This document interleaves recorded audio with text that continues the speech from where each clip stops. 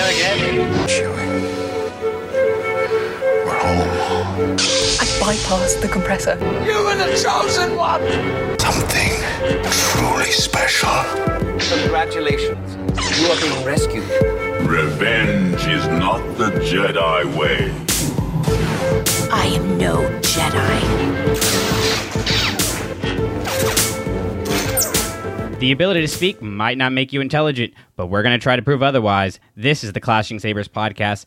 I am one of your hosts, Brandon Boylan, and with me, it's not Drew Brett, my co-pilot today. She's cooler than Grand Moff Tarkin sitting on a beach with a Mai Tai. Ladies and gentlemen, it's our new co-host, Lindsay. Hey, everyone. I do try and live up to these very unrealistic expectations that seem to be set for me, but I like to think it's true. Yeah, it's very true. It's true. All of it. It's true. The Force, the Jedi. All of it. It's all true. I guess, does that make me the Drew for this episode? Oh, does it? Well, okay. Is that an upgrade or a downgrade, do you think? I don't know. I think it's like a matter of perspective on that. I'm not going to take a side there. But we are talking about Grey Jedi tonight, and you are very for Grey Jedi. I'm very against Grey Jedi. So I think I'm the Drew for this episode. You are the Drew. I've always how does it feel? I feel like Is that where you want to be? it's like the Finn in Last Jedi. He's like, the Finn. Now I'm the Drew. It's great. So, don't disappoint him. Oh, God. So much pressure. So, Lindsay, what are you Star Warsing lately? I am Star Warsing. I'm actually going back and doing a little bit more of Legends rereads. So I've been Star Warsing that, and I think I might be in the minority on this, but I think that Star Wars Resistance is really starting to pick up. So I've been kind of enjoying going back through season 1 already. Okay, so I texted you guys this. None of you have responded because you're lame. Christopher Sean, who is the voice of Kaz, followed us on Twitter. Oh, wait, no, I think I did respond. I didn't see it then. It's because I'm cooler than Tarkin on a beach with a Mai Tai. You're too cool. My phone can't even handle your texts. There we go. No, you got a nice big, yeah, homie, out of me. Yeah, I don't have that. You're a liar. Do you have marks? Nope, I don't have anybody's. What is happening here? Oh, you might owe us an apology. I'm just going to edit this part out. It's fine. Nobody will know. That's the great part about having control here. No, I was super excited. So, I mean, you can buy my love. I'm not going to lie about that. And they've got my loyalty now. So I'm a huge Resistance fan. Boom. Done. Love it. No, actually, I really have enjoyed it a lot lately.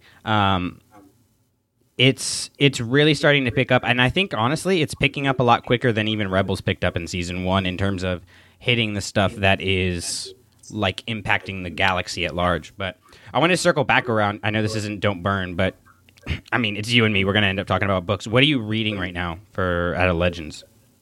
Actually, I just started rereading Darth Plagueis, which is always a fun read. Yeah, I was up between that and doing the Bane trilogy, but I wasn't sure how much time I would have in the next few weeks, and I know Plagueis I can knock out pretty quickly. So that's kind of my reread right now. I just started Cloak of Deception, which is also a James Luceno book. Mm-hmm. And yeah, like I said when we talked about Tarkin, it's really hard for me to read James Luceno. He is very wordy, and for somebody who, myself, I am very wordy, and in my writing, I'm probably wordier than I should be. I don't like reading wordier writing. It's very ironic, but I had to read the first 6 pages of Cloak of Deception twice because I fell asleep as he was describing the Trade Federation ship for 3 pages. But it's all good. We're going to make it through. Because I actually have read this book before. I don't remember any of it, but I remember liking it. So hopefully memories don't forgo me there. You'll have to let me know because I actually just ordered it a couple of weeks ago. It was one of those books I read really and truly when it first came out and haven't picked it up since. My mom actually threw it out when I went to college. So that was a fight. But I went online and found a copy, so that's definitely on my list to reread. And I know I really liked it when I was younger, so hopefully I still do. Yeah, hopefully it holds up. You know, nostalgia plays a role in these things. But man, so I don't know. This could be very untimely by the time this episode comes out. Peek behind the curtain. We're recording this one a little bit early, and I was holding back on whether I was going to actually talk about this, but I want to talk about it, so I'm going to talk about it. As of today, the February of the 15th of the year of our Lord and Savior C-3PO, 2019, Episode 9 filming has wrapped. It's official. J.J. Abrams, John Boyega just tweeted it. Most of you have probably seen this by now.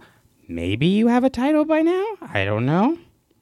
But, Lindsay, did you see this picture that they tweeted out? I did. I got a little emotional looking at it. Oscar Isaac just kills me in it. Okay. Yes, I'm right there with you. And also, John Boyega's hair. Just had to say that. Oh, it looks so good. It really does. It really looks does. So good. I mean, just to give context for anyone who hasn't seen it, it is our new three. We got Daisy, John, and Oscar all giving each other a nice big group hug on what seems to be the last day of filming. And we can't really see Daisy's face. She has the three buns back. Her outfit's a little different. John is in the middle, and he just looks fantastic. That hair looks so good. And then Oscar Isaac is bringing up the back, and he looks like he's about to break out in tears, if he hasn't already. We had a hot take right there, and you just kind of went right past it.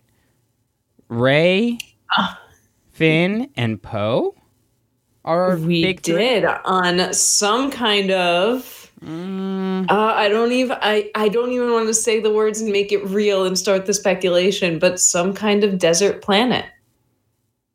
Yeah. Yeah. Could it be Tatooine? It could be Tatooine, could be someplace different. But I mean, really, would anyone be surprised if it was Tatooine? Well, I mean, everyone wants to go back to Jakku. Could you imagine if the last shot is just Finn going back to Jakku? Every damn time.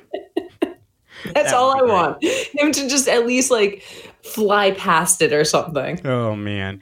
Or they just he's taking a nap in the back of the Falcon and they just land in it. He's like, "Where are we?" No, oh my guys. God, yes. And they're like, "What? We thought it'd be a nice place to settle down." How much would you love, you know how like Resistance does those minute-long shorts? Have you seen any of those? I actually have not watched any of those. Now they're cute, fan. You know. They're nothing big. It's kind of like Forces of Destiny where it's like, all right, this is cute, this is fun. But I kind of want that, but with Rey, Finn, and Poe. I just want like every now and then just kind of a 1 minute short of like the three of them just doing buddy things. That would be awesome. Okay, so I want to circle back around because there was a hot take there, and you just blew by it. And that Rey, Finn, and Poe are your big three for this, not Rey, Finn, and your boy Kylo? Yeah, I'm going to stick with Rey, Finn, and Poe being the main three. Okay. Call me old-fashioned, but I like the three against one villain. Okay, so... Because that's the thing. It's kind of been a back and forth what the big three is. I don't know.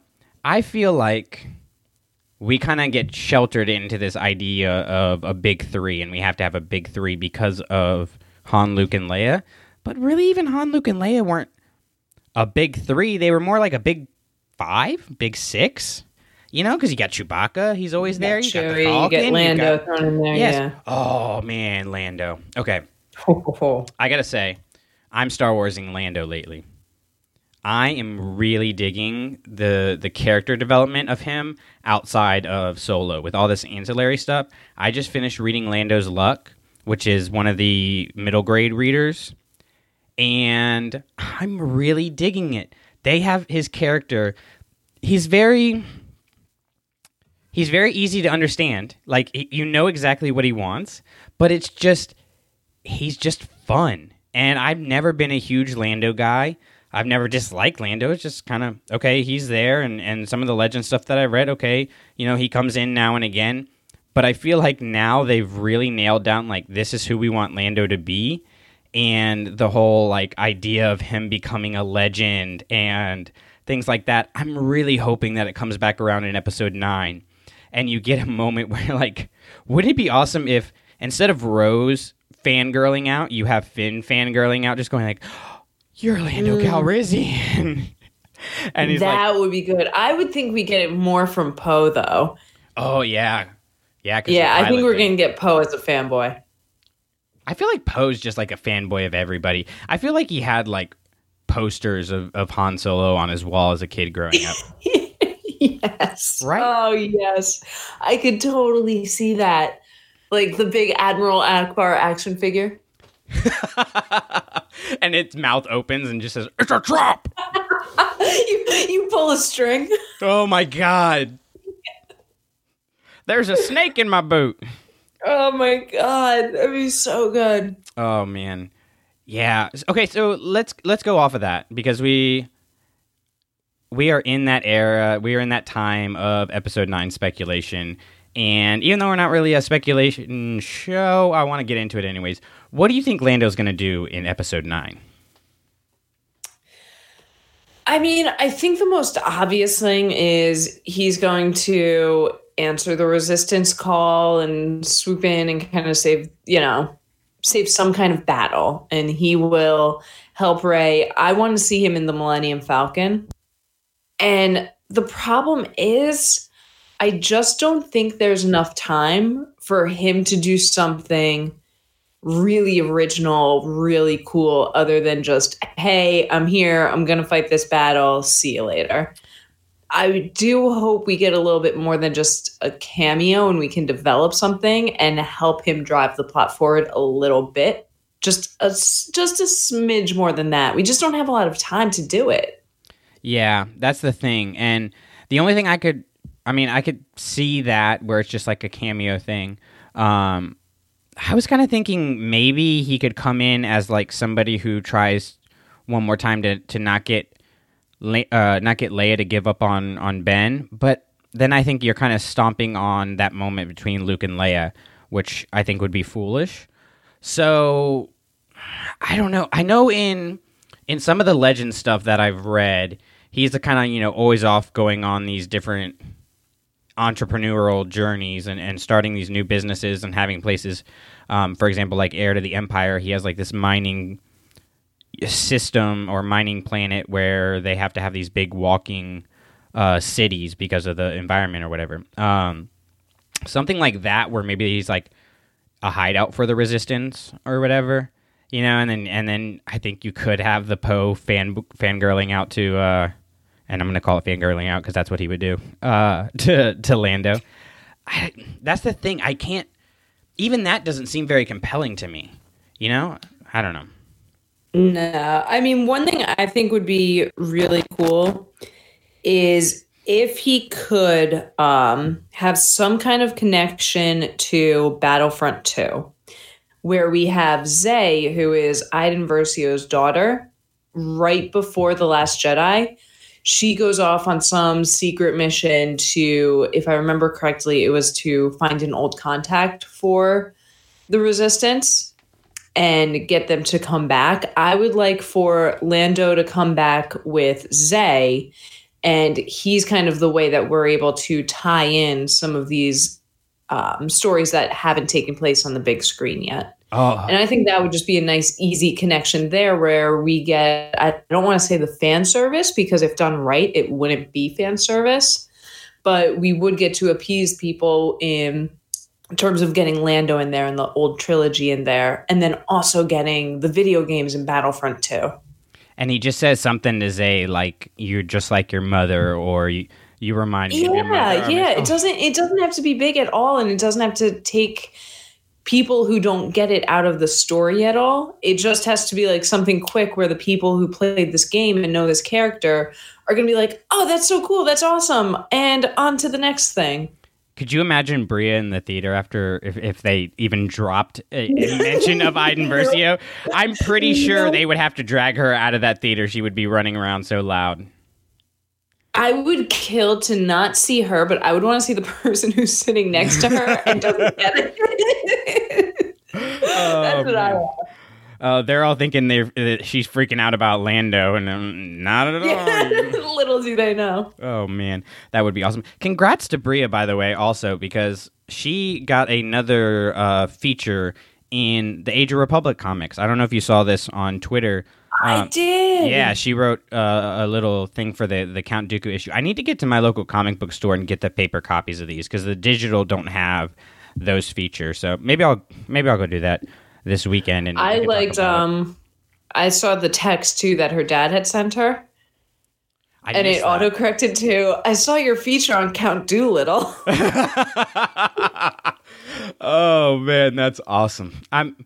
That would be like a great Robot Chicken version of Count Dooku. I'd watch it. Yeah, I'm there for it. So anyways, like I mentioned, we are going to be talking about Grey Jedi today, and that is a big and controversial topic. So we want to jump right into it. So we're going to come back right after this break and talk about some Grey Jedi. For over 1,000 generations, the Jedi Knights were the guardians of peace and justice in the Old Republic. Before the Dark Times. Before the Empire. How did my father die? A young Jedi named Darth Vader, who was a pupil of mine until he turned to evil, helped the Empire hunt down and destroy the Jedi Knights. He betrayed and murdered your father. Now the Jedi are all but extinct. Vader was seduced by the dark side of the Force. The Force? Now, the Force is what gives the Jedi his power. It's an energy field created by all living things. It surrounds us and penetrates us. It binds the galaxy together. All right, so there you have it. That's the Force, ladies and gentlemen, and that's our show. We're done. Nothing else to say. Obi-Wan has explained it all. Except for join us next time. Yeah, right. Except for the, 9 other movies that have made it all the more complicated, because that's what Star Wars is. It's simply complicated. And that's what's up with the Grey Jedi. So I don't even remember what the context of the conversation we were having was. But... I do, because you dropped quite a bomb. We were talking about Ahsoka. Yes. And obviously, because it's me and you, and that's all we ever really want to talk about is Ahsoka. And I had mentioned her being a Grey Jedi, and you said, no, she's not. So I obviously, like any sane person, thought the conversation was going to lead to a debate about is Ahsoka a Grey Jedi or not. And you dropped the bomb that no one is a Grey Jedi. You said Grey Jedi don't even exist. And I was like, oh, we're going to hash this one out. So we decided to have a little debate about if Grey Jedi even exist. And of course, as all good things start, it started with Ahsoka. Yeah, obviously. Pretty much everything with me starts with Ahsoka. So just assume it starts with Ahsoka. No, okay. So here's my bottom line on why I don't think Grey Jedi are a thing. There exists a duality in how we understand things. That's why we have light side and dark side. That's why we have Jedi and Sith. And I wanted to... So I pulled up a quote here from the Power of Myth interview with Joseph Campbell that I wanted to touch on. And in this, he's talking about the story of Adam and Eve in the Garden of Eden and how they took the apple from the tree of knowledge, and that gave them the knowledge of good and evil, right? A duality. And he says, the mystery of life is beyond all human conception. Everything we know is within the terminology of the concepts of being and not being, many and single, true and untrue. We always think in terms of opposites, but God, the ultimate, is beyond the pair of opposites. That is all there is to it. And I think this is important because I think this is where the conversation kind of gets lost, is the Force exists in light side and dark side because we need these concepts to understand them. We need these dualities because that's how we function, is in dualities, true and false, light and dark, good and evil, right? And yet the Force is something more than that.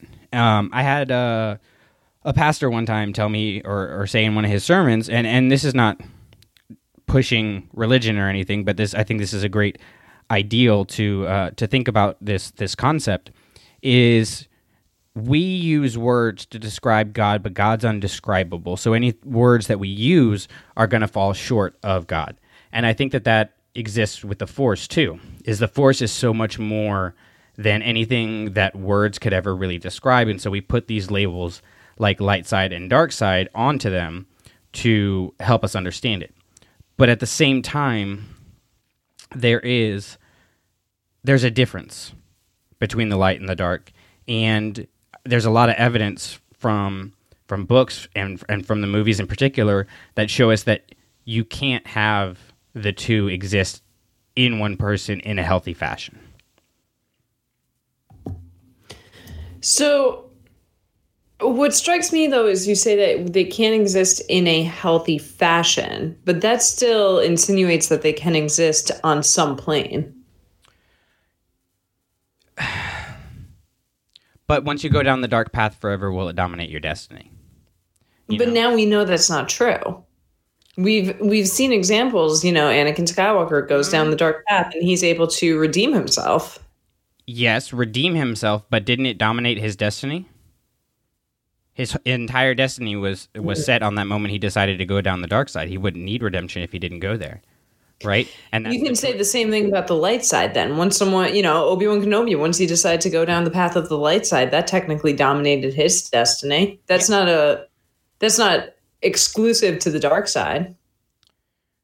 True, but there's a tension between the two, right? Luke points this out in The Last Jedi. There's a powerful light, powerful dark, a tension, a balance.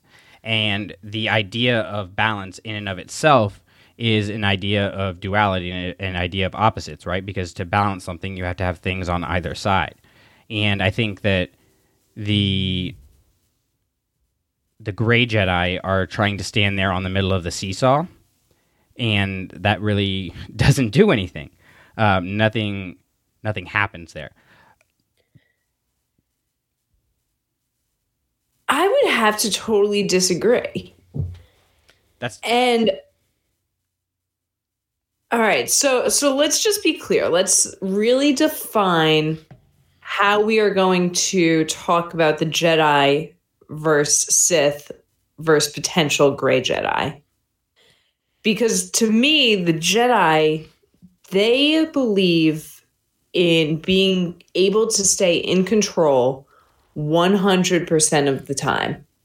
And Jedi are never going to use the dark side of the Force. Right. They're going to only use the light. They're going to stay in control of their emotions, in control of the present moment. Whereas Sith, to me, simply means one or maybe two users of the Force who would tap into the dark side, and they would tap fully in. It's not like they would just dabble a little bit. They fully tapped into the dark and only the dark side of the Force. All right. Problem is, when you also define them by Sith, you're now taking out people like Asajj Ventress, who I definitely want to circle back to later, because all in all, if we define Grey Jedi correctly, I think Asajj is also a Grey Jedi herself. Because to me, what a Grey Jedi is someone who believes that they can actually use the dark side of the Force while still being in control of their emotions and being in control of the situation. It's just, in my opinion, and how I'm going to define Grey Jedi moving forward, is simply just a Force user who can use either the light or the dark side. Maybe their intentions aren't noble. Maybe they are. It's just someone who's able to go back and forth between the two. But in that, you said, anybody who can use the light side or the dark side, anybody can use the light side or the dark side. Any Force user can choose to use either side. But I think that there's a lot of evidence that if you use the dark side, it's going to corrupt you, right? Palpatine uses the dark side, and yes, he gives himself fully to the dark side, but it corrupts him. But even when you look back at Mace Windu, okay, and I think he's important because he created a lightsaber Form 7, and credit to Fode from StarBQ Podcast for helping me out with this today. But Form 7 of Vapud, Vapod, something like that. I don't know exactly how to say it. But the idea is that the Lightsider is allowing their personal darkness to infiltrate their fighting mood or their attitude, right? And so the practitioner of this form allows himself to enjoy the violence of the combat and relish in the winning, but not at the expense of ignoring morality overall, right? Which I think is a very quote-unquote gray Jedi thing, okay? But not only that, though, but Form 7, they actually use the dark side to further power themselves. Right. So it's not just that they're tapping into it just to use really quickly and then they're done. They're using it to gain momentum and keep that momentum going. Yeah, exactly. And so they are using the dark side, right? But everyone save for Windu who used it as their primary form fell to the dark side. Because it's such a tender line that you're towing there, it's not plausible for most individuals. And I would even argue that Windu uses this form, and he's not an ideal Jedi. And a lot of his hubris and ego is representative of what causes the Jedi to fall. And I think the Jedi's failure causes us to immediately go, okay, well, then maybe all the way light is not the right way to go. Does that make sense? It does, but that's why I would say you really just made the case for why Mace Windu is a great Jedi, because he's able to tap into the dark side without fully falling to it and becoming a slave to it. Yes. I think my biggest issue comes down to the idea of the label of gray Jedi. Mm-hmm. Because I think you're either a Jedi or you're not. Because Jedi and Sith are an organization, right? And so you're either in an organization or you're not. You can't kind of half be in something. You're either Boy Scout or you're not, or I guess Scout now, or you're not. You know, you're either on this team or you're not. You're not like, oh, it's convenient for me now, so I'm going to go play with this team. And then it doesn't work for me now. I think that's my issue with the gray Jedi idea is they use whatever's the most convenient to them at the time. I wonder then if we can, just for the purposes, almost call them something else, because right away I can think of 3 examples who should be classified as gray Jedi if you take the Jedi part out of it. You know, like I said, Asajj Ventress, obviously she's someone who was a Jedi at a point, and she fell fully to the dark side for a little bit, but by the end, she pretty much dabbled, and she pretty much was able to go back and forth. She wasn't a Jedi by any means. She wasn't part of that organization, but I would still classify her as a gray Jedi. The other 2, though, that I think are a little bit more interesting, and I want to get your opinion on. Number 1, the father in the Mortis arc, I would classify as a gray Jedi or a gray Force user. Number 2 is the Bendu.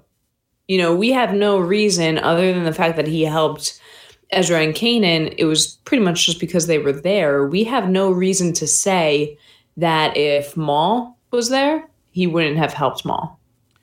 No, I think you're absolutely right. And before we jump into those characters, I think we should jump back to what Jedi and Sith are and kind of put a definition to that. Because if we're going to say that somebody's in the middle of the 2, then we kind of have to have, knowledge of the 2. So let's real quick before we get in those characters, because those are 3 very compelling characters to talk about. Let's jump into the Jedi Code and the Sith Code, because I think a major reason why people desire a gray Jedi order, or whatever you may call it, is because of the inherent fallacies in both the Jedi Code and the Sith Code. And so starting with the Jedi Code, it is, there is no emotion, there is peace, there is no ignorance, there is knowledge, there is no passion, there is serenity, there is no chaos, there is harmony, there is no death, there is the Force. And I have a huge problem with the Jedi Code, because as Joseph Campbell mentioned, and this is another quote right from his book, mythology suggests that behind the duality there is a singularity over which plays this like a shadow game. So there is this one thing that encompasses everything, but we understand it in parts. And the Jedi Code, to me, is more so about what you're pushing away. It's about creating onlys, right? There is no emotion. There is peace. That's not true. Like, it's just blatantly not true. And I get the intention of it, but it ignores an important aspect of humanity, right? Same thing with there is no ignorance, there is knowledge. Well, you can't have knowledge without having ignorance. You can't have serenity without having passion. You can't have harmony without having chaos. The absence of one destroys the creation of the other. And I think that this is a major flaw of the Jedi is, and Palpatine said it perfectly, the dogmatic views of the Jedi. They're ignoring the duality that exists and ignoring the tension that exists in the Force. And there's a major, major flaw there. I don't have anything to add until we kind of go through the Sith Code. Do you want me to read that one? Yeah, go for it. All right. So the Sith Code says, peace is a lie. There's only passion. Through passion, I gain strength. Through strength, I gain power. Through power, I gain victory. Through victory, my chains are broken. The Force shall free me. Which, all in all, to me, it doesn't sound bad. You know, when you boil the Sith down to this, it doesn't sound like a bad thing. Whereas I think the Jedi Code makes it sound like a bad thing. Like you said it perfectly. The Jedi Code is more about what you aren't and what you can't have and what you shouldn't have. Whereas the Sith is the exact opposite. And it's, you know, that last line, the Force shall free me, you know, I think says so much about this and why we need to blend it together to have the gray Jedi. I don't even want to call it the gray Jedi, really just the gray Force users. Well, and the Jedi Code itself reminds me a lot of people who are raised in a very dogmatic religious environment, a very strict, for lack of a better term, super conservative religious environment. And those people, that's not how I intended it to sound, so I'm sorry. But the people who grow up in that kind of environment tend to go two ways. Either they stay in that very dogmatic, conservative environment, which is kind of how the Jedi are, right? Which is one way to choose to live your life. It's fine. But then the others go to the extreme of, you know, everything that is the complete and utter opposite of that. And I think that is a major problem with the Jedi, and that's where the Sith end up going. I'm with you. I don't think the code itself, for the Sith Code itself, is necessarily problematic, except for it is. Because peace is a lie, there is only passion. That's not true. Again, it's built, the idea of these organizations, I think, is built on a fallacy in and of itself. Because, like, we want the Sith to be a really cool thing. We want, they have a cool look, they have badasses with red lightsabers, like, what's not to like? But there's that hypocrisy in the code. The passion and peace are not mutually exclusive. They exist because of each other, right? And so to circle back around to what I was talking about before, the people who go way extreme away from the religious environment where they grew up either end very tragically, which is, you know, very much like a Maul or a Sidious, or they tend to kind of come back towards the middle and have a somewhat, air quotes, normal life, right? And I think that middle ground that you're talking about is where we would find most people. But in the Star Wars galaxy, the people who have this power kind of are forced to choose a side. You know, it's very Spider-Man, like with great power comes great responsibility. Very superhero. What are you going to do with this power that you have? So I guess my question is, like, if you have somebody who has this extreme force potential, do they have to choose a side? Like, is it just part of something that they have to go through where they have to make an actual decision of, like, I'm going to be light side, I'm going to be dark side, or maybe in cases like Bendu, like you were talking about, I'm going to stay right here in the middle. Like, do you have to make a conscious choice about that? And maybe that's part of the reason why the Jedi would always have failed. Because the way you can also kind of take these two code is that when you read the Sith code, this is all about what the Force will do for me.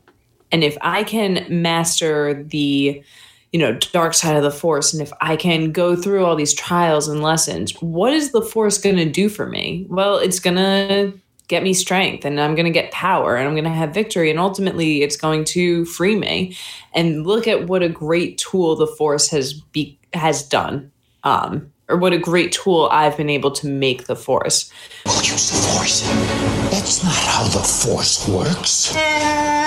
Whereas the Jedi Code, this isn't making anything that's actionable. This is all about how the Force exists outside of myself. And it doesn't talk about our relationship with the Force at all, or how we're going to use it, how we are going to celebrate it. This is just simply an outline of how the Force works. It's not something concrete, and it's not actually something to live by. So maybe when you're talking about, these dogmatic views and how people who go down either one of these paths can turn out, maybe the Jedi's problem was, hey, we're just going to kind of sit here and study this thing. We're not really going to use it effectively, though. So if you want to come and actually, if you don't want to do any harm, and if you don't want to use the dark side, and you just want to be a good person, come with us and just watch this thing. But we're not really going to master it. I think there had to be the Grey Jedi who were the middle ground of, hey, we're going to master the Force. We're going to use this as a tool, but we're still going to respect that it's something greater than us. And I think that's why you need the Grey Jedi to be that sliding scale. I don't think you can control, like, yes, you can control the Force to do like a Force push or mind control or, or whatever kind of like tricks and nonsense. But to actually have power over the Force, I don't think is a thing. I think that what you just said inherently leads to using the Force for yourself, right? Because at some point you become judge, jury, and executioner. Like, it's based on your morality, not necessarily the Force's, right? And this is a major problem that a lot of people have with religion.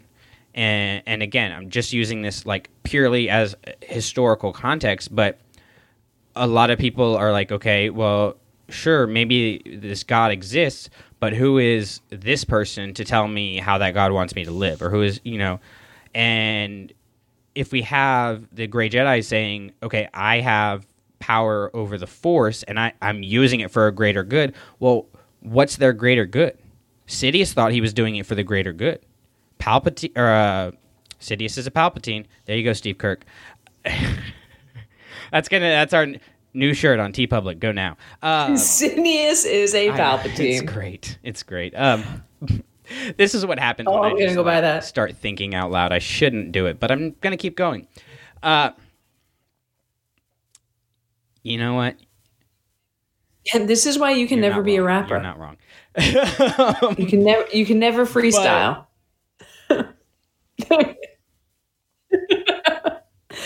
All right, so I want to stick with this religious metaphor and present day religion metaphor.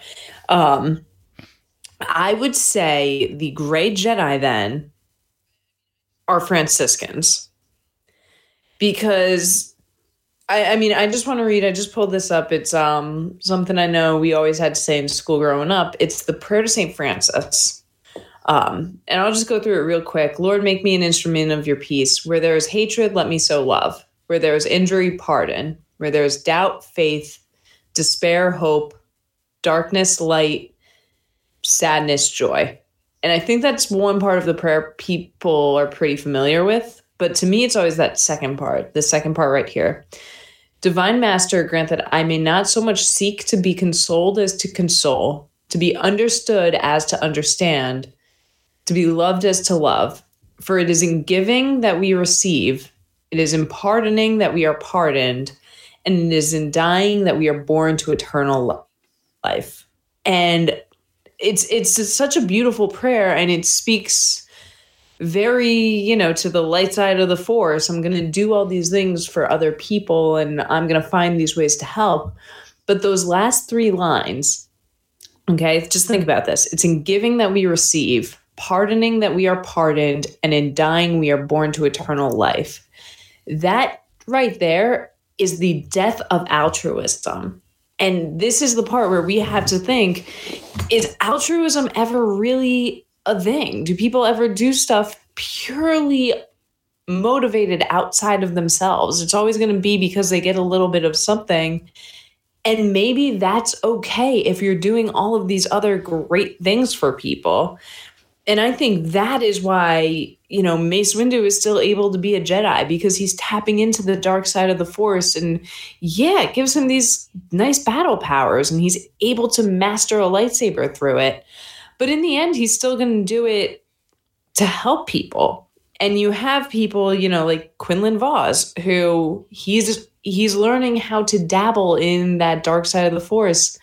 And yes, he enjoys it. And yeah, he likes the power he gets from it, but it's still to help other people. And I think that's the real key to being a great Jedi. Quinlan also does end up going fully dark side. He's not able to really control himself, right? So that's a major problem that we have to deal with when we're talking gray Jedi. And I'm right there with you. Like, nothing is altruistic, right? Like, I'm a teacher. Okay, I teach because I want to make kids' lives better. Also, I like getting a paycheck. Also, I like having summers off. I like having spring breaks off, right? Like, also, it makes me feel really good when a kid gets something or makes a connection because of something that I taught them, right? Nothing is purely altruistic. Even if you do it for what we would consider the most altruistic reasons, you get a good feeling from it, right? You get some kind of transactional receipt.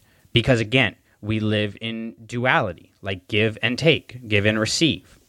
And so I think what we come back to is the idea of the Jedi or the Sith even plausible? Is it plausible to have these organizations that are saying, this is the will of the Force, and we're going to show you the way that it should be? And can they really even execute on the things that they claim that they're trying to do? So particularly the Jedi, like you said, the Jedi code itself is, it's nothing. It really basically says to sit there and do nothing, right? But the Jedi are also supposed to go out. It's very limited. Something. So where do you draw that line? And I think that's where people try to define gray Jedi, is these people who are doing the right thing and maybe not always doing them in the nicest way possible. But I think that's more based on our idea of like, hey, I want somebody who can kick ass against the people that I don't like, save the people that I do like, and look really super cool doing it. And that's all fine, but is that a gray Jedi? Is it a gray Jedi just if they're super badass doing whatever they're doing? And what does it take away from the person to tap into the dark side, even to do good? I mean, look what happened to Mace Windu. By the end, we talked about this on our Attack of the Clones episode, by the end of Revenge of the Sith, he's basically given up his moral high ground and his belief in the laws of the Republic and is straight up ready to kill Palpatine. Is that the right thing to do? Yes. But also, it's hypocritical because the movie before, he was saying we're protectors, we're not soldiers. And now he's not just a soldier, he's a judge, jury, and executioner for the entire galaxy. So if he's a great Jedi, that's a problem. Who is he to say, this is the way that the galaxy should be run? Isn't that exactly what Sidious said?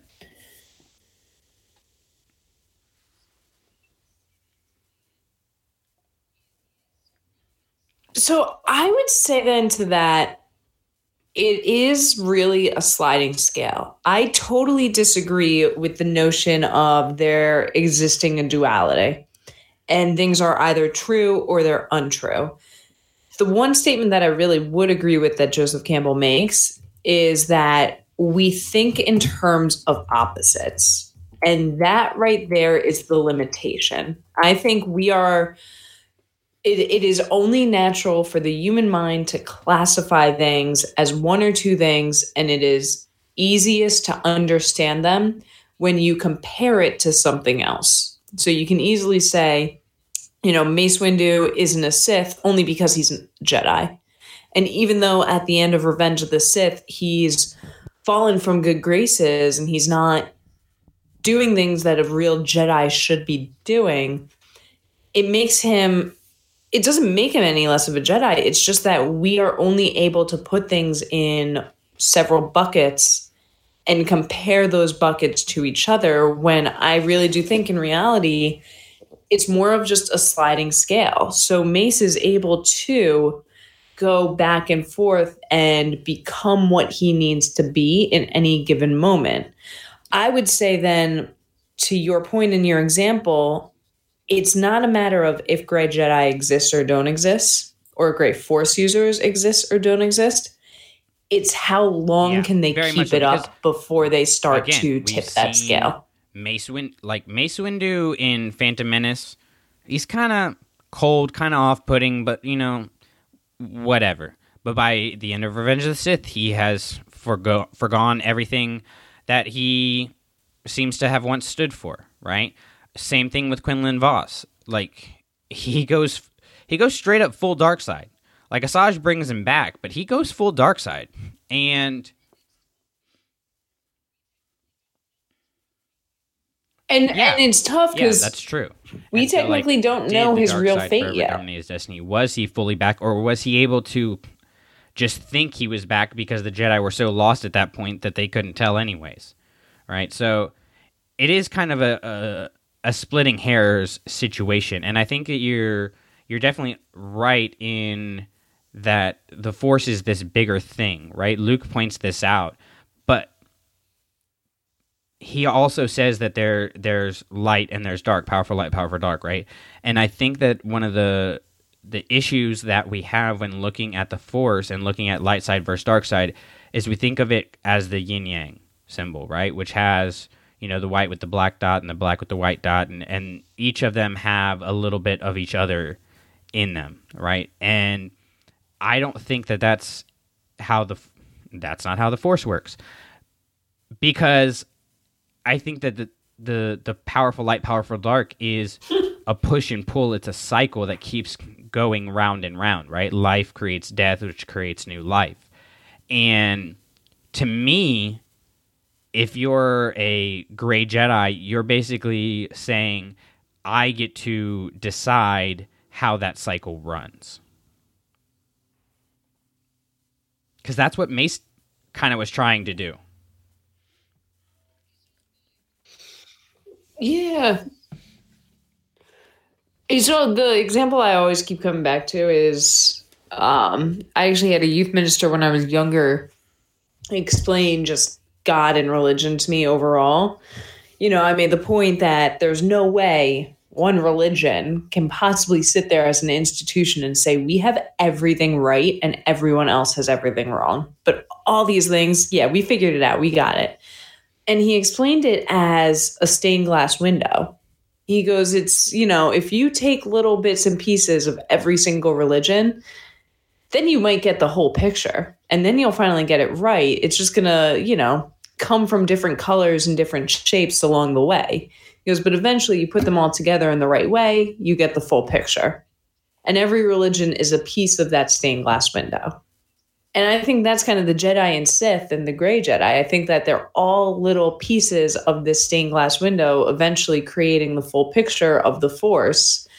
But the Grey Jedi probably have the largest pieces because so they're able to go into into all these different sides at and any I given think time. That's important. And you make a really good point there of kind of piecing it together, because I think pretty much everybody can look at either the Jedi or the Sith and see something of value, right? Like, to this day, one of the ways I get things done is when I get really angry about something, like I use that energy for something more productive, right? Like, so for example, I had, when I was in college and I was writing for the newspaper and everything, I went and was doing a huge feature, got a press pass and everything for South by Southwest to cover a friend of mine who was doing a show out there.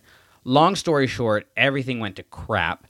They wouldn't let me into the venue because I wasn't of age. I literally had to stand in the back behind a dumpster to try to like get this thing going to even do a feature on him. He ends up walking off stage, right?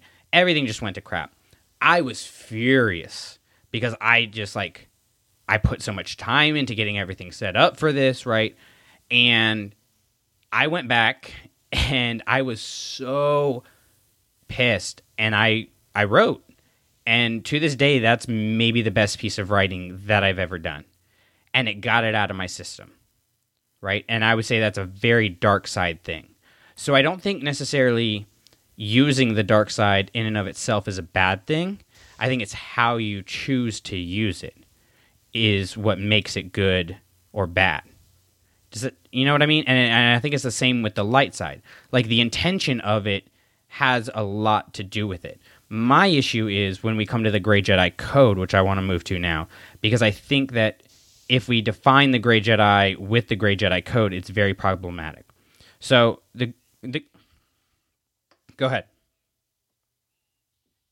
Okay. I do just want to point out before you read this too, just to any listeners, this is not canon, whereas the Jedi and the Sith Code are canon. This is not canon, but it's widely accepted, the one we'll say. I'm going to read from is kind of the one where you have a guy with a blue lightsaber and a red lightsaber, and I think the image itself is from Assassin's Creed with some lightsabers thrown in, but I could be wrong on that. But yes, I read that somewhere, but I never actually looked into it. So. Is it really? I didn't know that. I love it. Clashing Sabers on Twitter. But it says, there is no dark side nor a light side. There is only the Force. I will do what I must to keep the balance. The balance is what keeps me together. There is no good without evil, but evil must not be allowed to flourish. There is no passion yet emotion, serenity yet peace, chaos yet order. I am a wielder of the flame, the protector of the balance. I am the holder of the torch, lighting the way. I am keeper of the flame, soldier of the balance. I am the guardian of balance. I am the Grey Jedi. Here's my issue with this. I.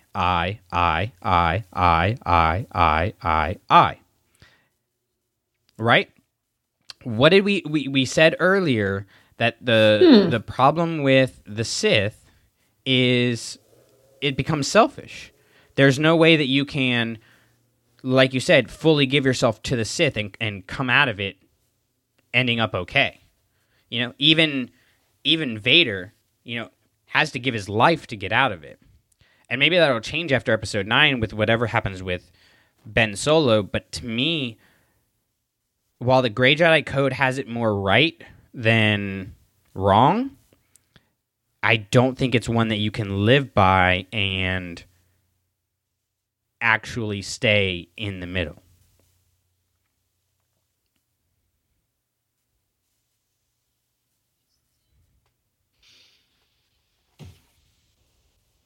I would still, I think, have to disagree. Just because I think he's actually the weakest example of what a Grey Jedi is, because he leaned so heavily into the light side. But, you have Qui-Gon Jinn. I think he always stayed pretty much in the middle. And he was able to carry on his life and remain part of the Jedi Order. Of course, we're going to have a little bit more on that when Master and Apprentice come out pretty soon. So that's going to be exciting. But I don't know. For the most part, I think it can be done. It's just not easy. So I would even say, I would dare to venture into this category that not only do Grey Jedi exist, and can they be effective? Yes. I would say they're probably the most powerful of the two Force users. To an extent. See, that's the thing. It's a super fine line, and I'm like picking at hairs right now, and I know I am. And a lot of it comes down to perspective and point of view. And I think my real issue comes with the idea of like a Grey Jedi organization, that Rey is going to create some Grey Jedi organization in Episode 9 or post Episode 9 or whatever. Because I think that I think where the Jedi went really wrong is in viewing the dark side as wrong, as viewing it as totally evil, right? Because in doing so, like we said before, they're basically ignoring one side of the tension. And so by saying that this thing is totally wrong, you're saying that this thing is totally right, which is arrogant, it's hubris, and that led to their downfall. I think my issue is more with the idea of there being this organization that gets to be the judge, jury, and executioner. I keep going back to that phrase, but that's what I feel like the Grey Jedi Code leads to.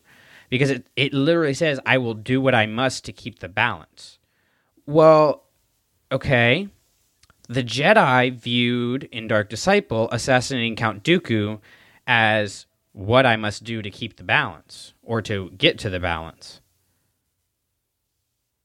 I mean, is that the right thing to do? Did Dooku need to die? Maybe. But were they the ones who got to decide to do it? I mean, not according to the laws, not according to the societal agreements, not according to their code.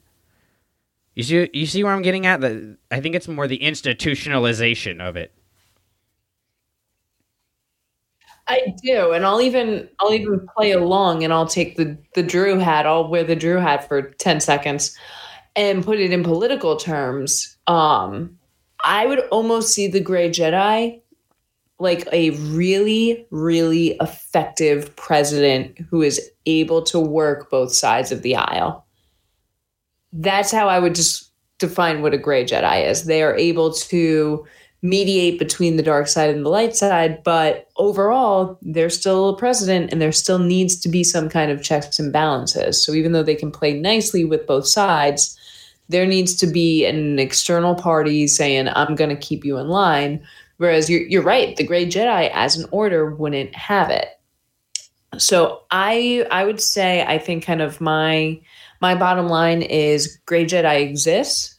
Grey Jedi can be a good thing. They're incredibly powerful. Can they really be sustained individually? I don't know. I really don't.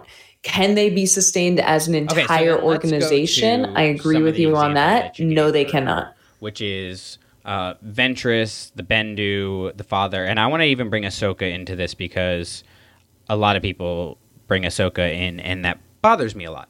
So let's start. You want to start with Ventress? Because we've kind of already gotten into her. So give me your view on Ventress and why you think that she is let's start with Grey Ventress. Jedi.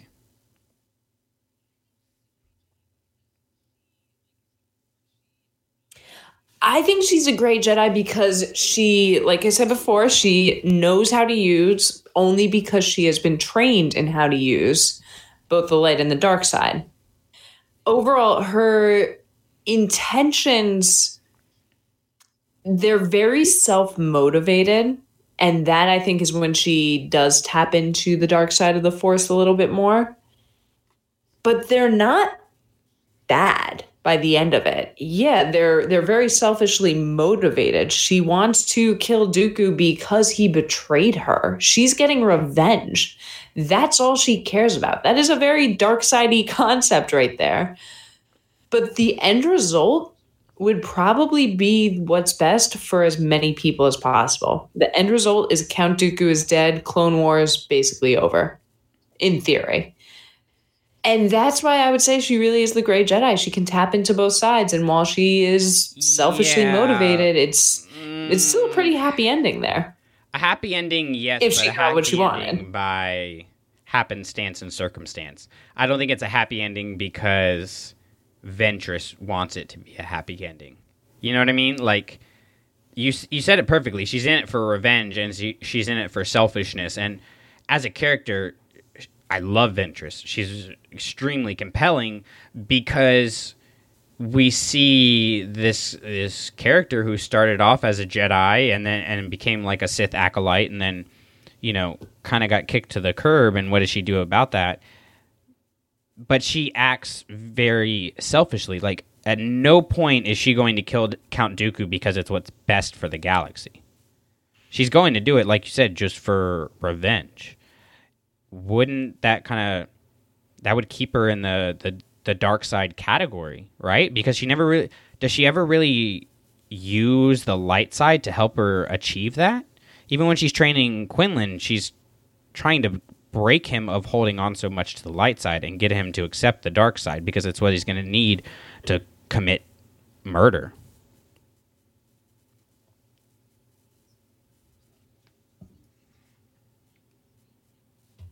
I would say, though, almost her ability to open up and train him was maybe a way of using the light side of the Force, though.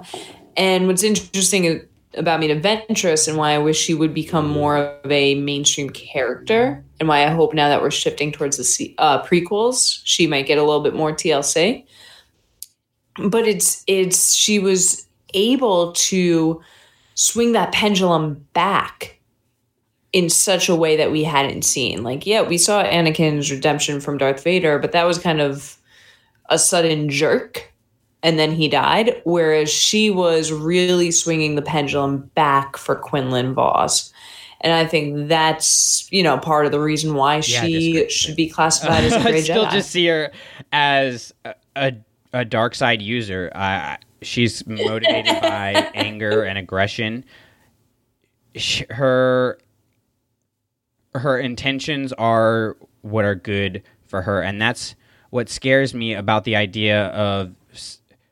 Again, I think my major issue comes back to the Grey Jedi as an organization, not necessarily the idea of somebody who can use the light side and the dark side of the Force, because anyone can use the light side and the dark side of the Force, because everyone is connected to the Force. And anyone can, or any Force user, Force wielder, someone who has the ability to actually manipulate it, can use the dark side and the light side of the Force. But the intention is a major factor in it. And I think her intention is always inclined towards the selfish and what's going to make her world better, not necessarily what's going to make the galaxy better. Whereas we go to Bendu, who you mentioned before, and what he did for Kanan and Ezra, and would he have done the same thing for Maul? Would he have done something else for Maul? He says, I am the one in the middle. And I get that. He's not picking sides. But at the end of the day, like, he kind of gets forced into action, right? And he has to make a choice. And to me, he chooses a side of anger and aggression. I think that's symbolized in the storm and stuff. And I don't know. Maybe I'd go back and rewatch it. I think he dies after what he does to Thrawn in the season 3 finale. And he dies because he overwhelmed himself with the dark side. So again, it goes back to that idea of, at some point you're going to have to decide to trust in one side or the other because of this duality that exists.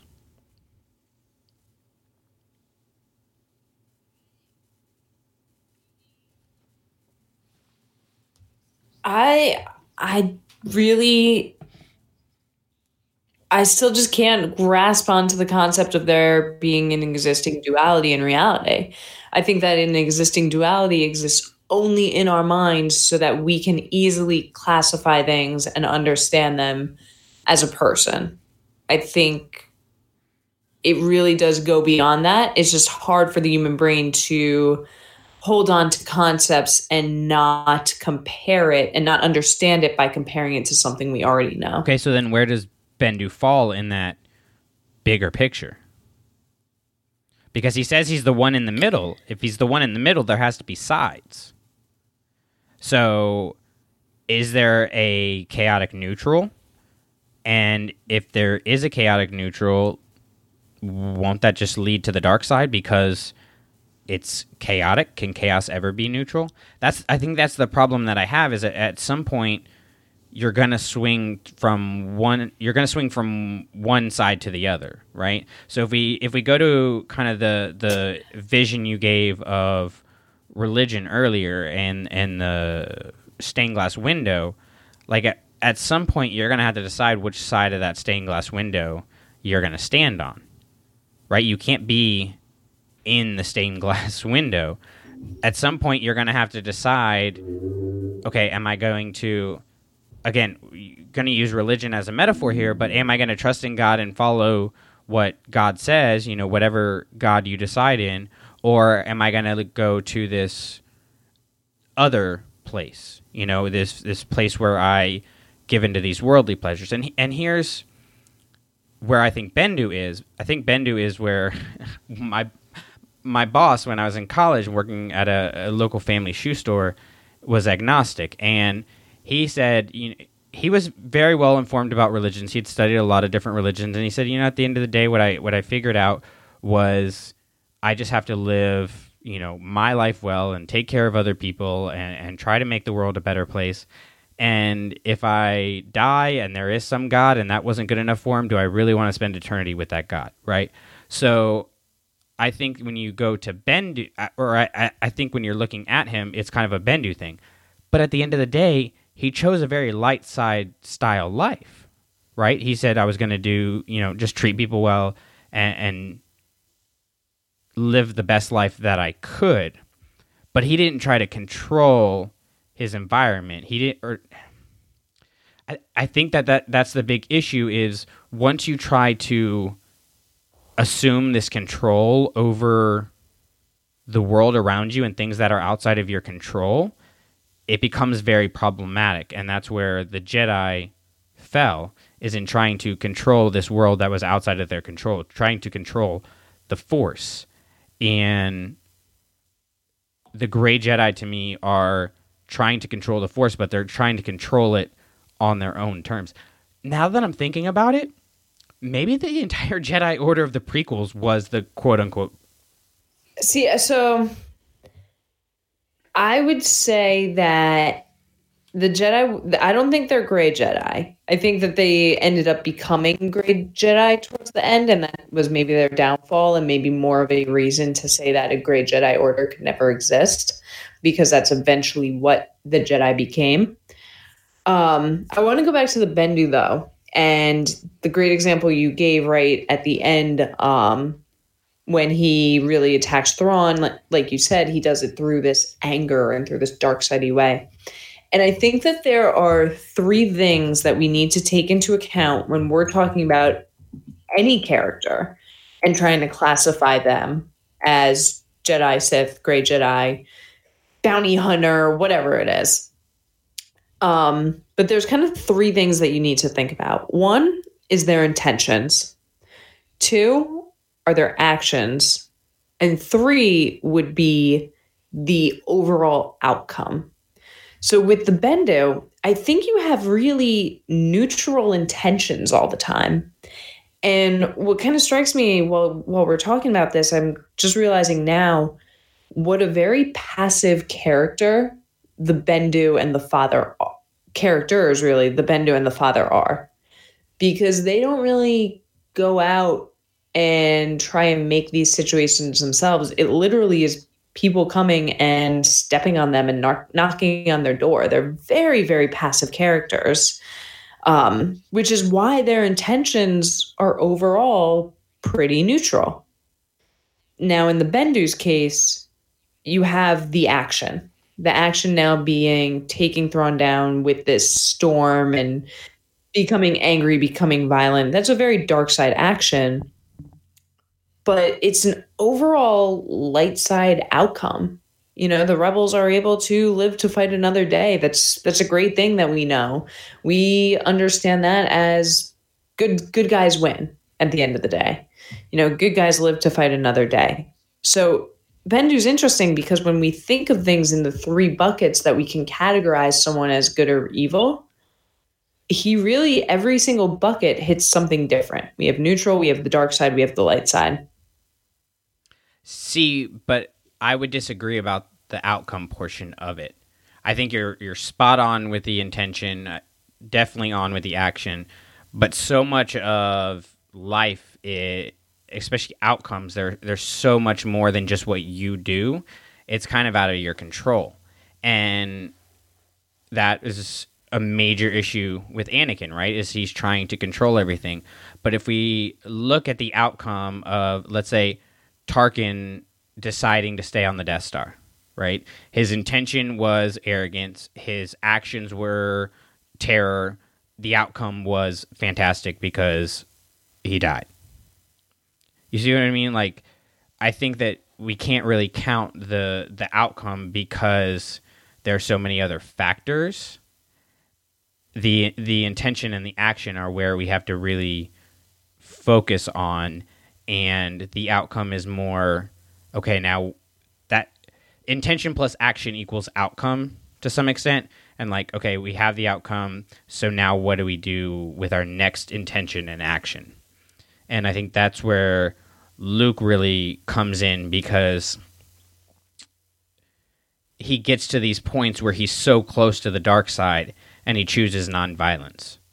On the second Death Star, but also I think in The Last Jedi, is the outcome is really irrelevant because his intention and his action are going to spread this legend, the legend of Luke Skywalker, that's going to inspire so many other people to choose right intentions and right actions. And in the long term, yes, that'll work out, but that doesn't necessarily mean everything's going to be okay.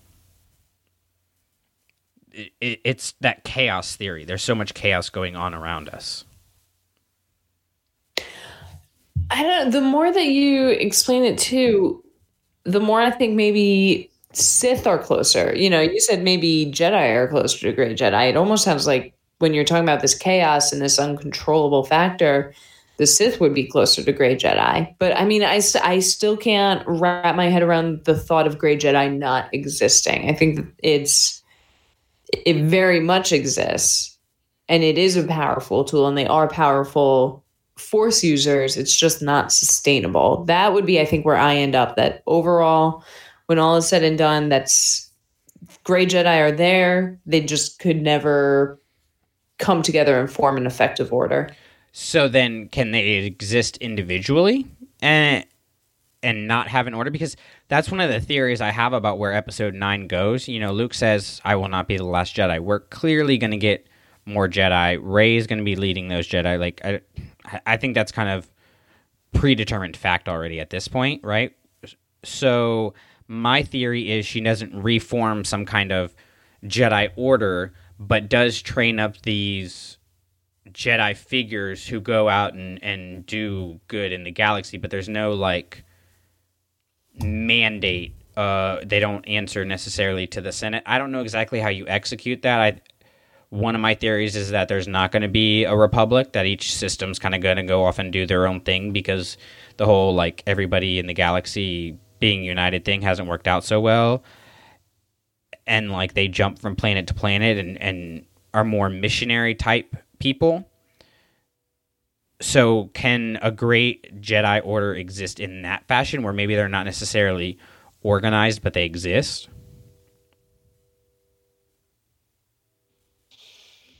I'm just yeah.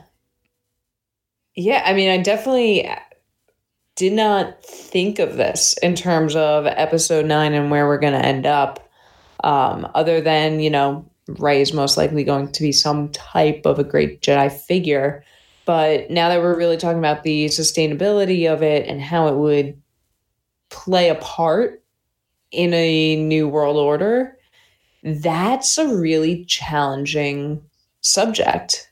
And it's almost like her mission would almost be like a figurehead, like you said, Luke's the legend, he inspires others and other people go out and do good works.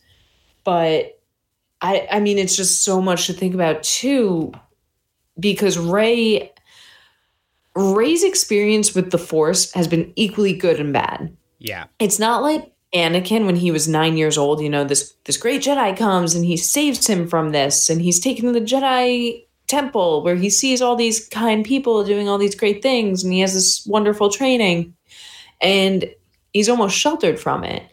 And of course we can say the same for every other Jedi. A Jedi comes in and they save them from these other lives, and they go on to do great things.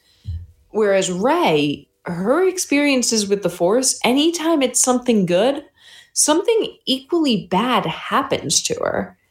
And that must be so confusing for, we'll figure 19-year-old girl to go in and say, okay, so this cool thing happened. Oh, but then again, so did this. Maybe this, maybe I should shy away from the Force. So it's a testament to Rey that she keeps pushing through and she even wants to learn more about the Force.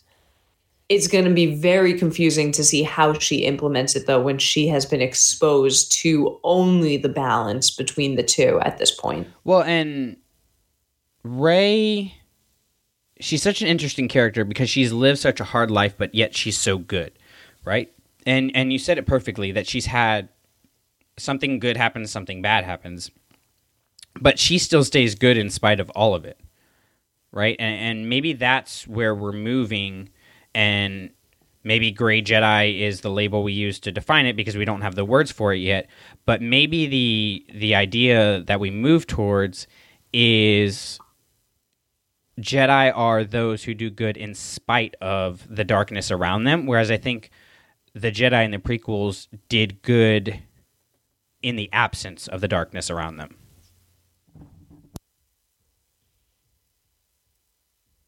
Yeah. I mean, I'm taking all this in, and now I'm really thinking about Rey's journey so far and how it really has been such a trade-off. We know she knows the stories of Luke Skywalker and the legends of Luke Skywalker. She must think the Force is great.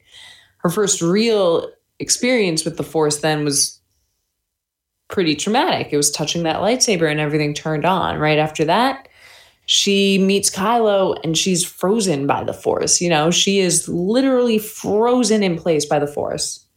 Next one, she's able to pull off that Jedi mind trick. And when he does that mind probe, he unleashes something in her. She knows how to use the Force because he accidentally let her in as well. And then she uses the Jedi mind trick. And then it really is just this weird volley all the way throughout The Last Jedi, where anytime something good happens to her through the Force, something bad happens right away. And yeah, how do you live in that chaos? Where do you go? And because she's able to hold on to that good, you're so right. That's why she is such a great, strong character. It's something I don't think many people could do. And I think why people want to be her. The problem then with episode 9 is just going to be, how does she implement that? That's a really tough question. Right, because like with Luke, he sees the darkness around him with Kylo Ren, with Ben Solo, and runs from it, whereas Rey runs to it. And I think that the difference between Kylo and Vader is Vader didn't feel the pull to the light. Vader was full on, had given in to his, I'm going to be dark side for the rest of my life, shell of an existence. And it wasn't until Luke came and he I believe saw the Padme in Luke that he even had a glimmer of hope, where he even had a glimmer of maybe there is another life for me out there. Kylo already lives in that. See, and I think the interesting thing about him, it's so weird to me how people are saying, like, he didn't have maybe the best childhood growing up, or Han and Leia weren't the best parents, because from everything I've seen, they were pretty decent parents. Like, no parents are perfect, but they didn't mess him up enough for him to become Kylo Ren, right? And that moment just with Luke is not gonna... It might mess him up pretty bad. It might give him some very serious PTSD and trust issues and things. But like Luke said, Snoke had already turned his heart. And But then in Force Awakens, he says, I feel the pull to the light, you know? And I think he's trying to exist in that middle of where we would see a gray Jedi organization try to exist at, and failing miserably at it. And maybe Rey is what he needs, not necessarily romantically, but what he needs to see that, like, okay, things are not perfect. Sometimes they're not even good. They're definitely not great. But I can exist in that tension. I can exist in that point in the middle where I acknowledge both, but yet I follow this certain set of standards and principles. I agree, and I think I might have an idea as to why. Go for it. So one thing we haven't really talked about in terms of the dark side of the Force and the allure to the dark side is there's been this common theme, kind of dropped off in the prequel because that wasn't where we were at in the story. But there is now coming back this theme of the dark side is going to show you these hard truths, right? And first time we saw it was on Dagobah in the cave scene. Luke goes into that cave. We have that incredible line, you know, what's in there? You know, says, only what you take with you. And Luke goes in and he now needs to face the truth. And he has this vision in there. And that's kind of his first inkling, or what we come to know as should have been his first inkling, that Darth Vader is his father. That's a really hard truth to accept. But the dark side was what showed that. Now we have in the Darth Vader comics, issue number 25, we have Darth Vader's hard truth through the dark side of the Force. And that is that Padme's dead. She's not coming back. There's nothing he can do now to save her. That's another really hard truth that he learned through the dark side of the Force, right? Now in The Last Jedi, you know, we have Rey go to what we now know as the scene, but it's really just another iteration of the cave scene.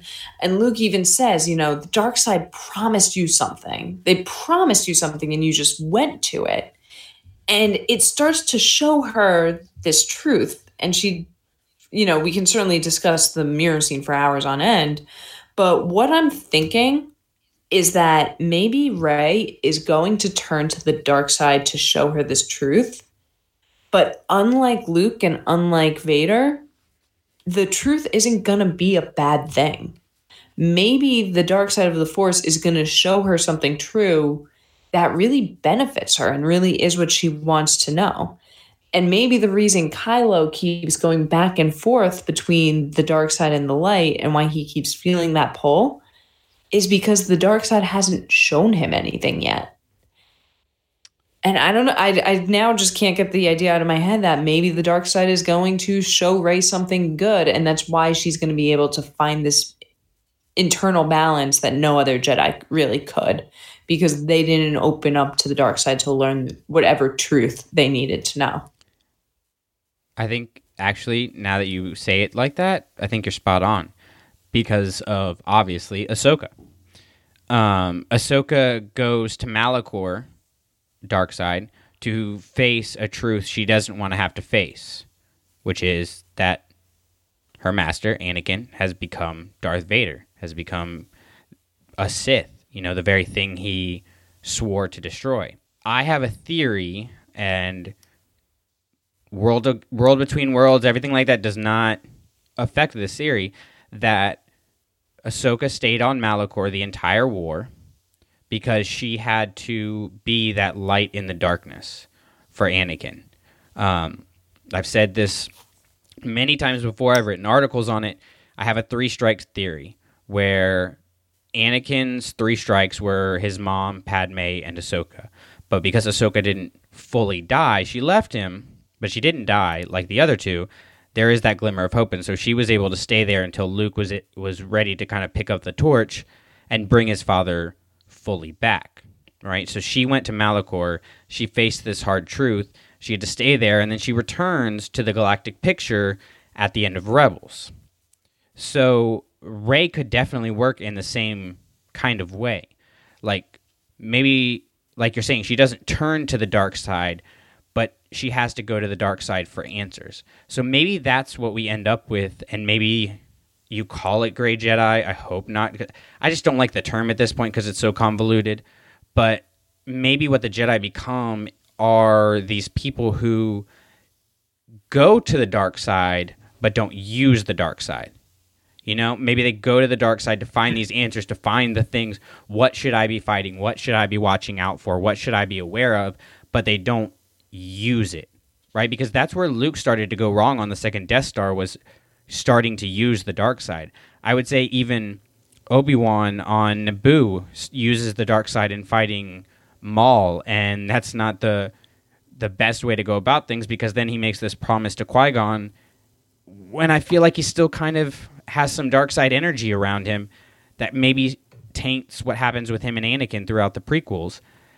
So again, it's a fine line to toe, but what do you think about that, where they go to the dark side for answers, but use the light side for action and intention? A Jedi's strength flows from the Force, but beware of the dark side. Anger, fear, aggression. The dark side of the Force are they. Easily they flow, quick to join you in a fight. If once you start down the dark path, forever will it dominate your destiny. Consume you it will, as it did Obi-Wan's apprentice. Vader, is the dark side stronger? No. But easier, more seductive. But how am I to know the good side from the bad? You will know when you are calm, at peace, passive. I am all for it. I'm all for it. And I hope one of the things that we actually get to support this, I think a really cool reference book for episode 9 would be, I'm trying to think of how they could do this, but maybe like we have Rey's survival journal for The Force Awakens. I would like to see Rey keeping another journal as she's going through the ancient text that she took, and she's kind of making notes. I would love for a reference book of that kind of journal where we're now learning about the original books about the ancient Jedi Order and how it is just that, how they would be able to go to the dark side for answers, still use the light side. I think that would be such a cool way to incorporate this and where her story goes after episode 9. I don't necessarily want that exact thing. I want a little bit of a twist on it. I want the Jedi text. I want the Sacred Jedi text, kind of like we have the Jedi Path book that kind of lays out the basics of the Jedi Order, and there's those notations on the side from Qui-Gon and Yoda and Anakin and Ahsoka and everything. If you haven't read Jedi Path, you can read it in like a day. You can read it in a few hours. Yeah, that's a good quick one. But the problem is, as Yoda says, page turners, they were not. I know, but I'm a nerd. I also read Joseph Campbell for fun. So,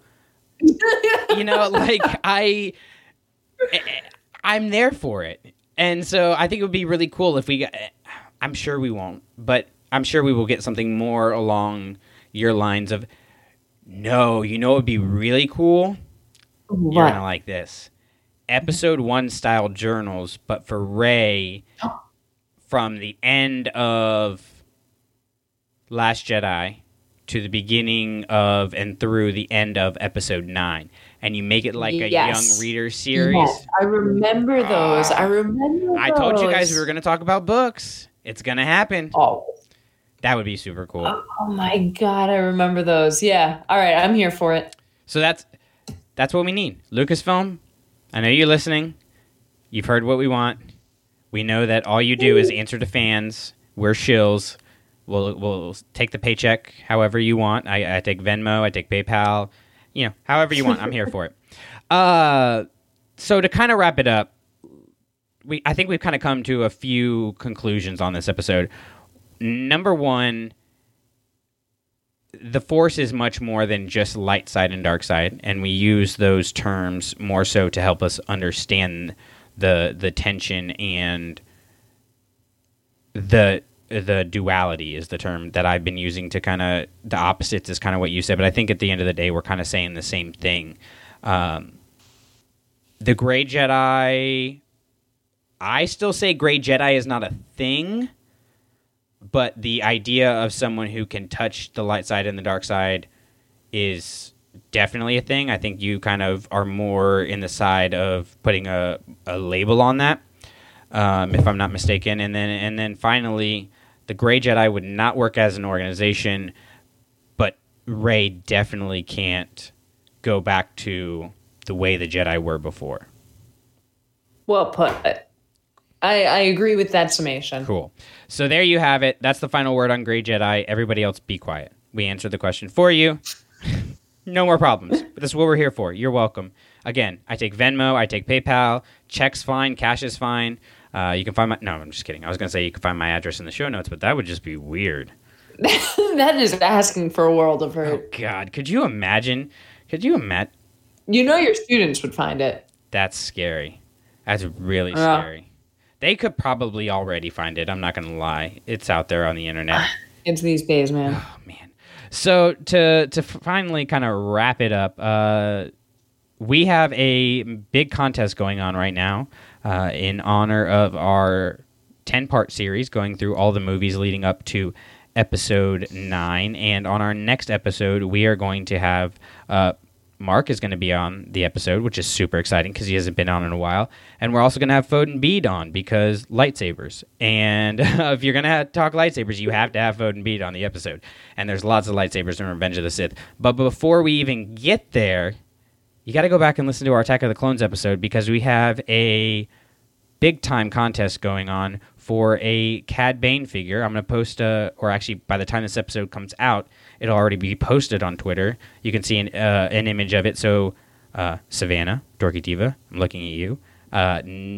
Big fans of Cad Bane out there. Make sure you enter that contest so I can get that to you. And, of course, we have all of our social media accounts. You can hit us up at Twitter. At Clashing Sabers. We are not at Twitter. That's a different thing. We're not that big, but we might not see that. Yeah.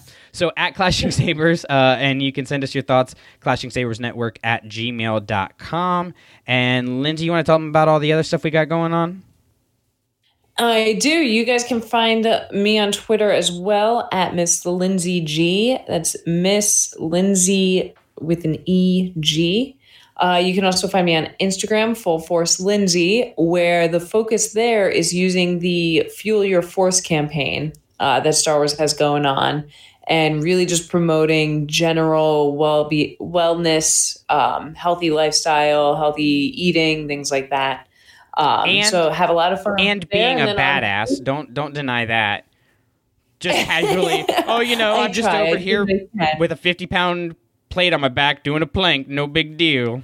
That was pretty insane this morning, but I did it. It was 50-pound plank. That was awesome. I'll take it. That was awesome. So stuff like that you can definitely check out. Or then also, if that's something you're interested in, you can join a Facebook group we have going, Fueled by the Force and Fitness, where we really are tracking some different goals other than just weight loss and really focusing on just general well-being, spending time with family, fun things like that. And we have some cool contests going on over there as well. Absolutely. So until next time, remember the most important lesson that Star Wars has to offer. Batch 8. Hi-ho. Say hi-ho. Hi-ho. There you go. Good job. All right. We're gonna fix it in post. It'll be fine. The podcast you just listened to and all other Clashing Sabers productions are the intellectual property of ClashingSabers.net. All sounds and materials used from other creators is their stuff, and we just used it for informational and educational purposes. Bottom line, we made it, it's ours, they made it, it's theirs. Seems simple, but if you're still confused, feel free to email us at ClashingSabersNetwork@gmail.com. We have no association with Lucasfilm, Disney, or any of the other fine companies that make all this stuff we talk about. But, Kathleen Kennedy, if you need anything, let me know. I work for cheap. Now let's blow this thing and get out of here.